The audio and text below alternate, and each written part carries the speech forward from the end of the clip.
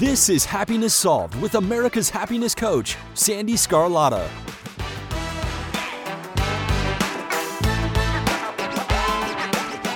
Hello, everyone, and welcome to today's episode. I am so thrilled you're here. Happiness Solved is dedicated to giving you content that is empowering, motivational, inspirational, and of course, a dose of happiness. It is my way to give back to the world and share other people's stories and wisdom. This thing called life can be challenging, and my guests share their amazing stories, wisdom, and life lessons that demonstrate anyone can choose happiness. You see, happiness is a journey, not a destination. I am Cyndi Scarlatta, America's happiness coach, author of Happiness Solved. I'm a retired U.S. national and international figure skating coach. I've been a certified life coach since 2004, and I've been inspiring others to shift their mindset and choose happiness for over 20 years. If you have any questions you would like answered on this podcast, or just in general, please email me at sandy@candyscarlatta.com or visit www.candyscarlatta.com to schedule a free call. Thank you for listening today, and I hope you enjoy it.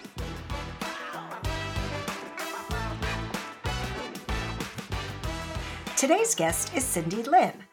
With 25 plus years of nursing experience and successfully navigating numerous health challenges of her own, Cyndi Lynne has become an expert at helping women transcend their diagnosis and reclaim powerful, beautiful lives. This is such a great episode, everyone, and you don't want to miss it.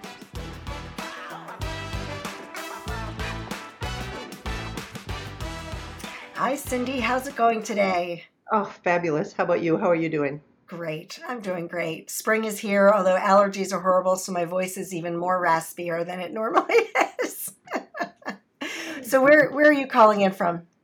Today, in this moment, I happen to be in Naples, Florida, but I live in Minnesota most of the time, so I've jumped right into summer, which is fabulous. I love Naples. It's just such, everything about it is amazing. It is, truly. Yeah, well, lucky you. It's probably much nicer than the cold in Minnesota. I left snow, and I'm hoping I'm not returning to snow. So fingers crossed. Yay. All right. So everybody has a story as to, how we got to where we are today. What is your story? How did you get to be doing what you're doing right now? So my story is kind of a long and twisting road. If at the beginning of your career, at the beginning even of going to school, my degree is I have a Bachelor of Science in nursing. Someone would have told me where all the winding roads would have ended. I would not have believed him. But I started out as a nurse in cardiology and electrophysiology. I worked for medical device companies. I worked with regulatory agencies internationally. And the more my career grew, the less healthy I became. Mm-hmm. And little by little, and the less healthy I became, the less happy I became. And I'm sure that's something that you've heard before. And so, long story short, I walked away from all of that to start to do something different, to return to working with people, with individuals, and helping them find real health after a diagnosis. Okay. And finding them a way to live their very best life after a diagnosis, which is what I had to do after numerous diagnoses, large and small. And I'm thrilled and excited to be, one, working with clients again rather than patients, but two, to help people rediscover what their best life is, to rediscover that they can choose happiness, which is something that has appealed to me about your podcast, just that recognition that happiness is a choice. Right, exactly. So what was it about the diagnosis? And if you don't need to go into the details of that because it probably doesn't matter so much. But what was it about being diagnosed with something that was probably scary, maybe a health challenge or whatever? What was it about that was the catalyst for pushing you forward? So I found that each thing that came up in my health as I was kind of in denial about the whole process and that my lifestyle was actually making me sick was this habit of contingent happiness that I developed. So when the blood work comes back, then I'll be happy. When I get the biopsy results back, then I'll be happy. When my bowel heals, then I'll be happy. And there was all of these reasons to put off being happy for literally years.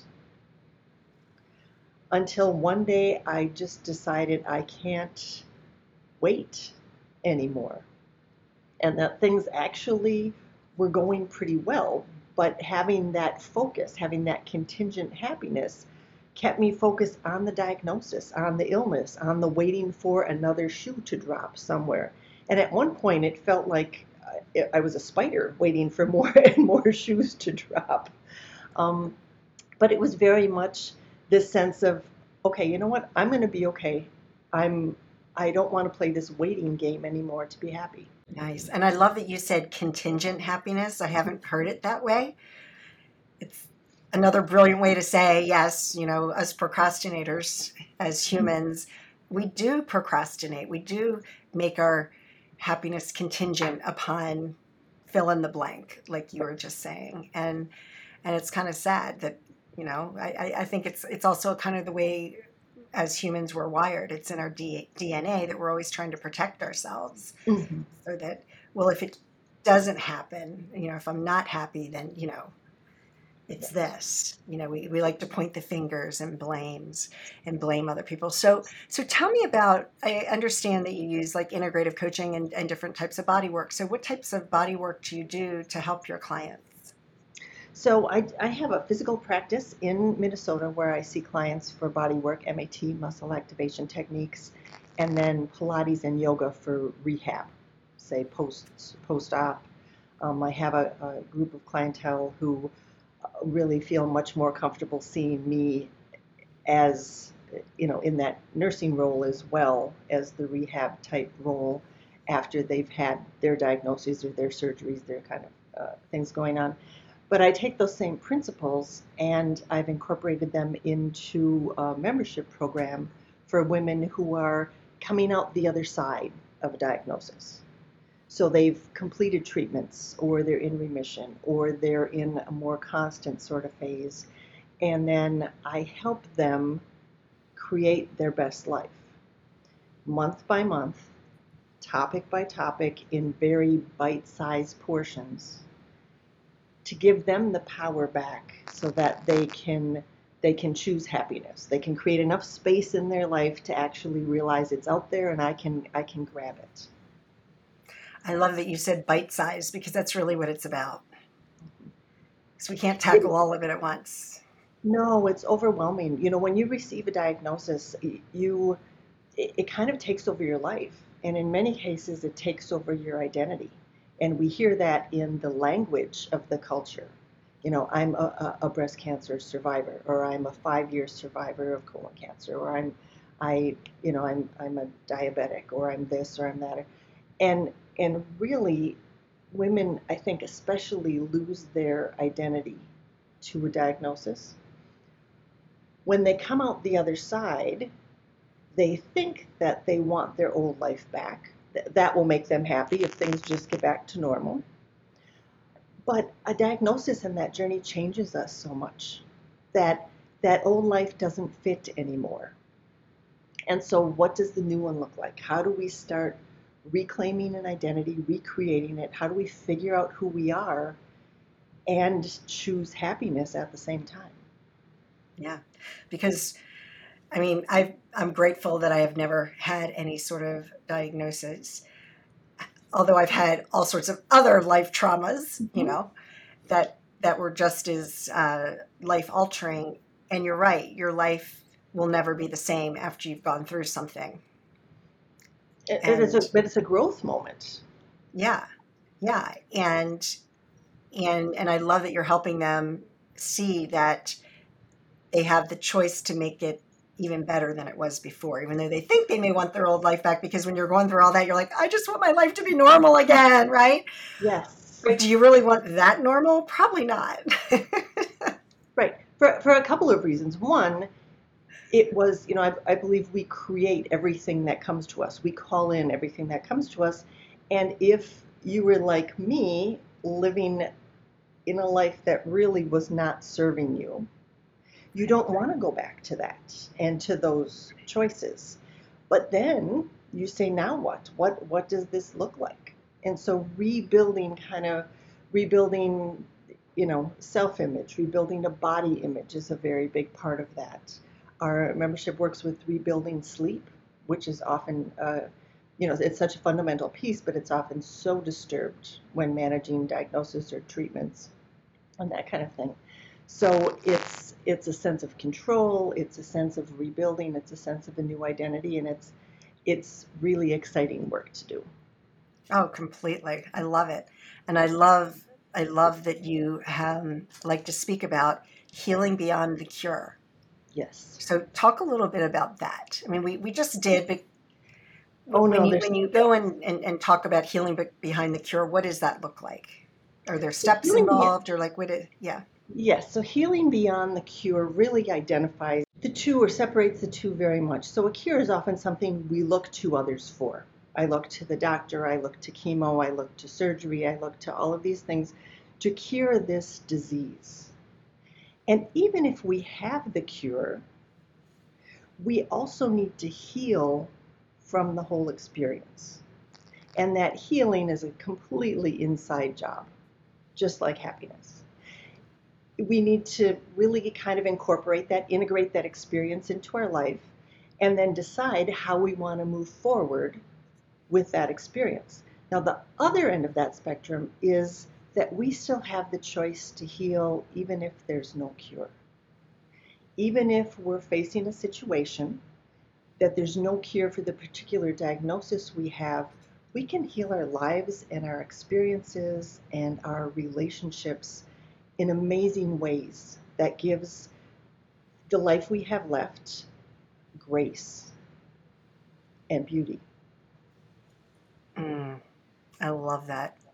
I love that. That's really incredible because when I just know, like with my father, when he was diagnosed with cancer, he was given 3 months to live, Mm-hmm.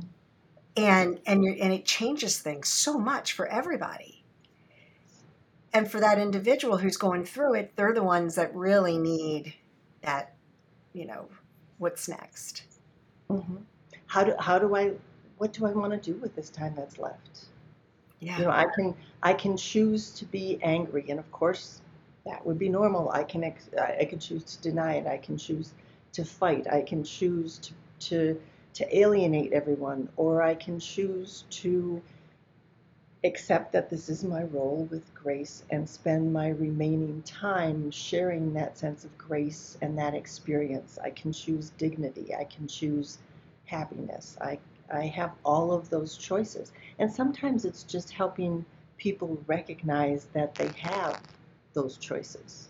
And then, of course, all of the people around them, how to adjust to that, you know. Well, yeah, because it's always a choice. And you say your diagnosis does not have to be your destiny. No, we absolutely have a choice. It doesn't have to be your identity. It doesn't have to be the only thing about you. You don't have to assume that role. And I think there's a lot of mechanisms in society, especially in our culture here, that you find comfort in that role. I'm probably one of the more controversial voices when it comes to support groups, because support groups really are intended to be a bridge through, not a final destination. And I end up working with so many women who've been locked in that journey. The support group becomes the destination because it's a commonality. It's something that you can talk about. It's something you can identify with, but it just reinforces that identity. So, support groups are meant to be a bridge across, not a destination. And I think that on a massive scale is what we in the States, as well as much of the world, has been going through the last couple of years. This identity of the virus and everything that surrounds it, and making that such a part of who we are in our life for many people, when really Right. it's something that you move through rather than then hang on to. Yeah, for sure. Because I know many people who have been stuck in a support group for over 20, sometimes 30 years, Hmm. and they never move beyond it. Yes. Yeah. And it's a big challenge because there's so much beyond it. And again, it's So not, much. that was never the intent of these groups, but we all cling to what's comfortable. So I try to reach out to women and let them know through opportunities like this, which I greatly appreciate, that there is so much beyond it, and figuring out who you get to be in this next stage is wonderful. And you can do it with support and guidance and one step at a time. Absolutely. And I do want to just throw in, while your work works with, thankfully so, works with women and helping them with their diagnosis, everything that you're talking about and everything that you're working with your clients, you can apply to any aspect of your life, Yes. right? It is. It's much easier for people to identify a particular diagnosis or identify a particular struggle. But as you said, with anything that comes up, you choose. Do I want to come out the other side stronger? Do I want to learn from this? Or do I want to carry the fear because I don't know how to move on from it? Yeah. Well, part of my big mission with my Happiness Solved is I don't want people to wait until they have the diagnosis or till they have the tragedy or Mhm. they hit rock bottom, because life is too short. So don't wait until you get that. Like, start now. Start shifting that mindset now, because Mhm. maybe you can, there's a mind, body, spirit thing going on here. Maybe you can just Absolutely. make shifts before you don't get a diagnosis. There's so much more in our control than people realize. Yeah. I think even like you talk about, if when I just get the next promotion, when it's just the next salary Right. level, I'll be happy. When it's just, when the kids get a little bit older, when this happens, when that happens, and so much is lost within that waiting time, so Mm. much opportunity and so much of ourselves. Yeah, for sure. And I mean, I get it. I don't want anybody to think, we're making anybody wrong for the way Right. that they're living, because it's not about that. It's No. about, okay, today's the day. We're going to make that shift, because I know for me, I stayed in a marriage with my ex-husband for 10 years longer than I really should have. It was, lots of ups and downs, but in that Mhm. time, I felt it was best, and I was able to be home with my son and raise him. Did I waste it? No. Could things have been a lot different? Absolutely. But I made the decision when I made it, and that's that. So I'm just throwing that out there to let people know, like, it's okay if you haven't made that choice. It's Mhm. perfectly all right. It's just, at some point you need to say, okay, today's the day. The time is now Right. to start And making those part changes. of what you talk about is that healing, that acceptance. Could I have gone earlier? I had the experiences that I had. We were in the situation that we were. There was good, there were bad. That understanding and that healing that comes with it, because very often, retrospectively, when it comes to managing illness, there's this sense of, oh, I should have done this, or I should have never gotten those treatments, or I should have gotten a second opinion, or I should have, all of those kind of things come up. You are where you are in your journey. Mhm. And, I welcome anyone to come for support on what's the next step. Because, it's also, I'm sure, easy for your listeners to say, okay, here's this woman who's, sitting in Naples on vacation. Of course, it's easy for her to say, just make a different choice. But the number of choices that I had to make to actually make it here this week, the number of things you have to put in place, and it was still a choice. What I had to do to get here was very much worth it. Yeah. And I think that's where, and sometimes if you're out of that practice, if I'm sure the first time that you thought about changing your living arrangement, it was like scary, and how do I start, and what is it going to look like, and all of those things. And that's where it's great if you have someone you can reach out and say, okay, here I am. Treatments are done. I thought everything was going to be good. Now what? Right. And there are people out there like you, like me, that will help, that will listen, that offers solutions. Right. That's right. So where can people find you, Cyndi? CyndiLynne.com is Perfect. probably the best place. I have a great communication guide for anybody who's going through anything in their personal life, whether it's a diagnosis, it's written for that. But if your job situation changed, it's how to share your story and maintain your privacy. So I welcome Oh, people to grab that free ebook at CyndiLynne.com and then reach out. I love that. That's really great. So is there anything else that you'd like to share with the audience before we sign off? No, I think I truly appreciate your time, and I love the work that you're doing, and I love the idea of providing solutions and choices, and of course that all creates new perspectives. So thank you Yes. very much. Well, thank you. It was a pleasure to talk to you today.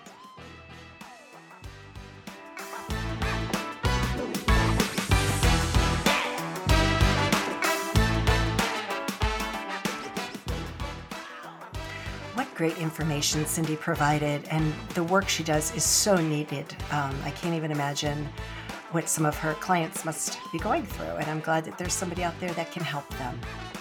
So to learn more about Cyndi, you can visit her website, which is cindylynne.com, and that will also be in the show notes. So thank you so much for listening today.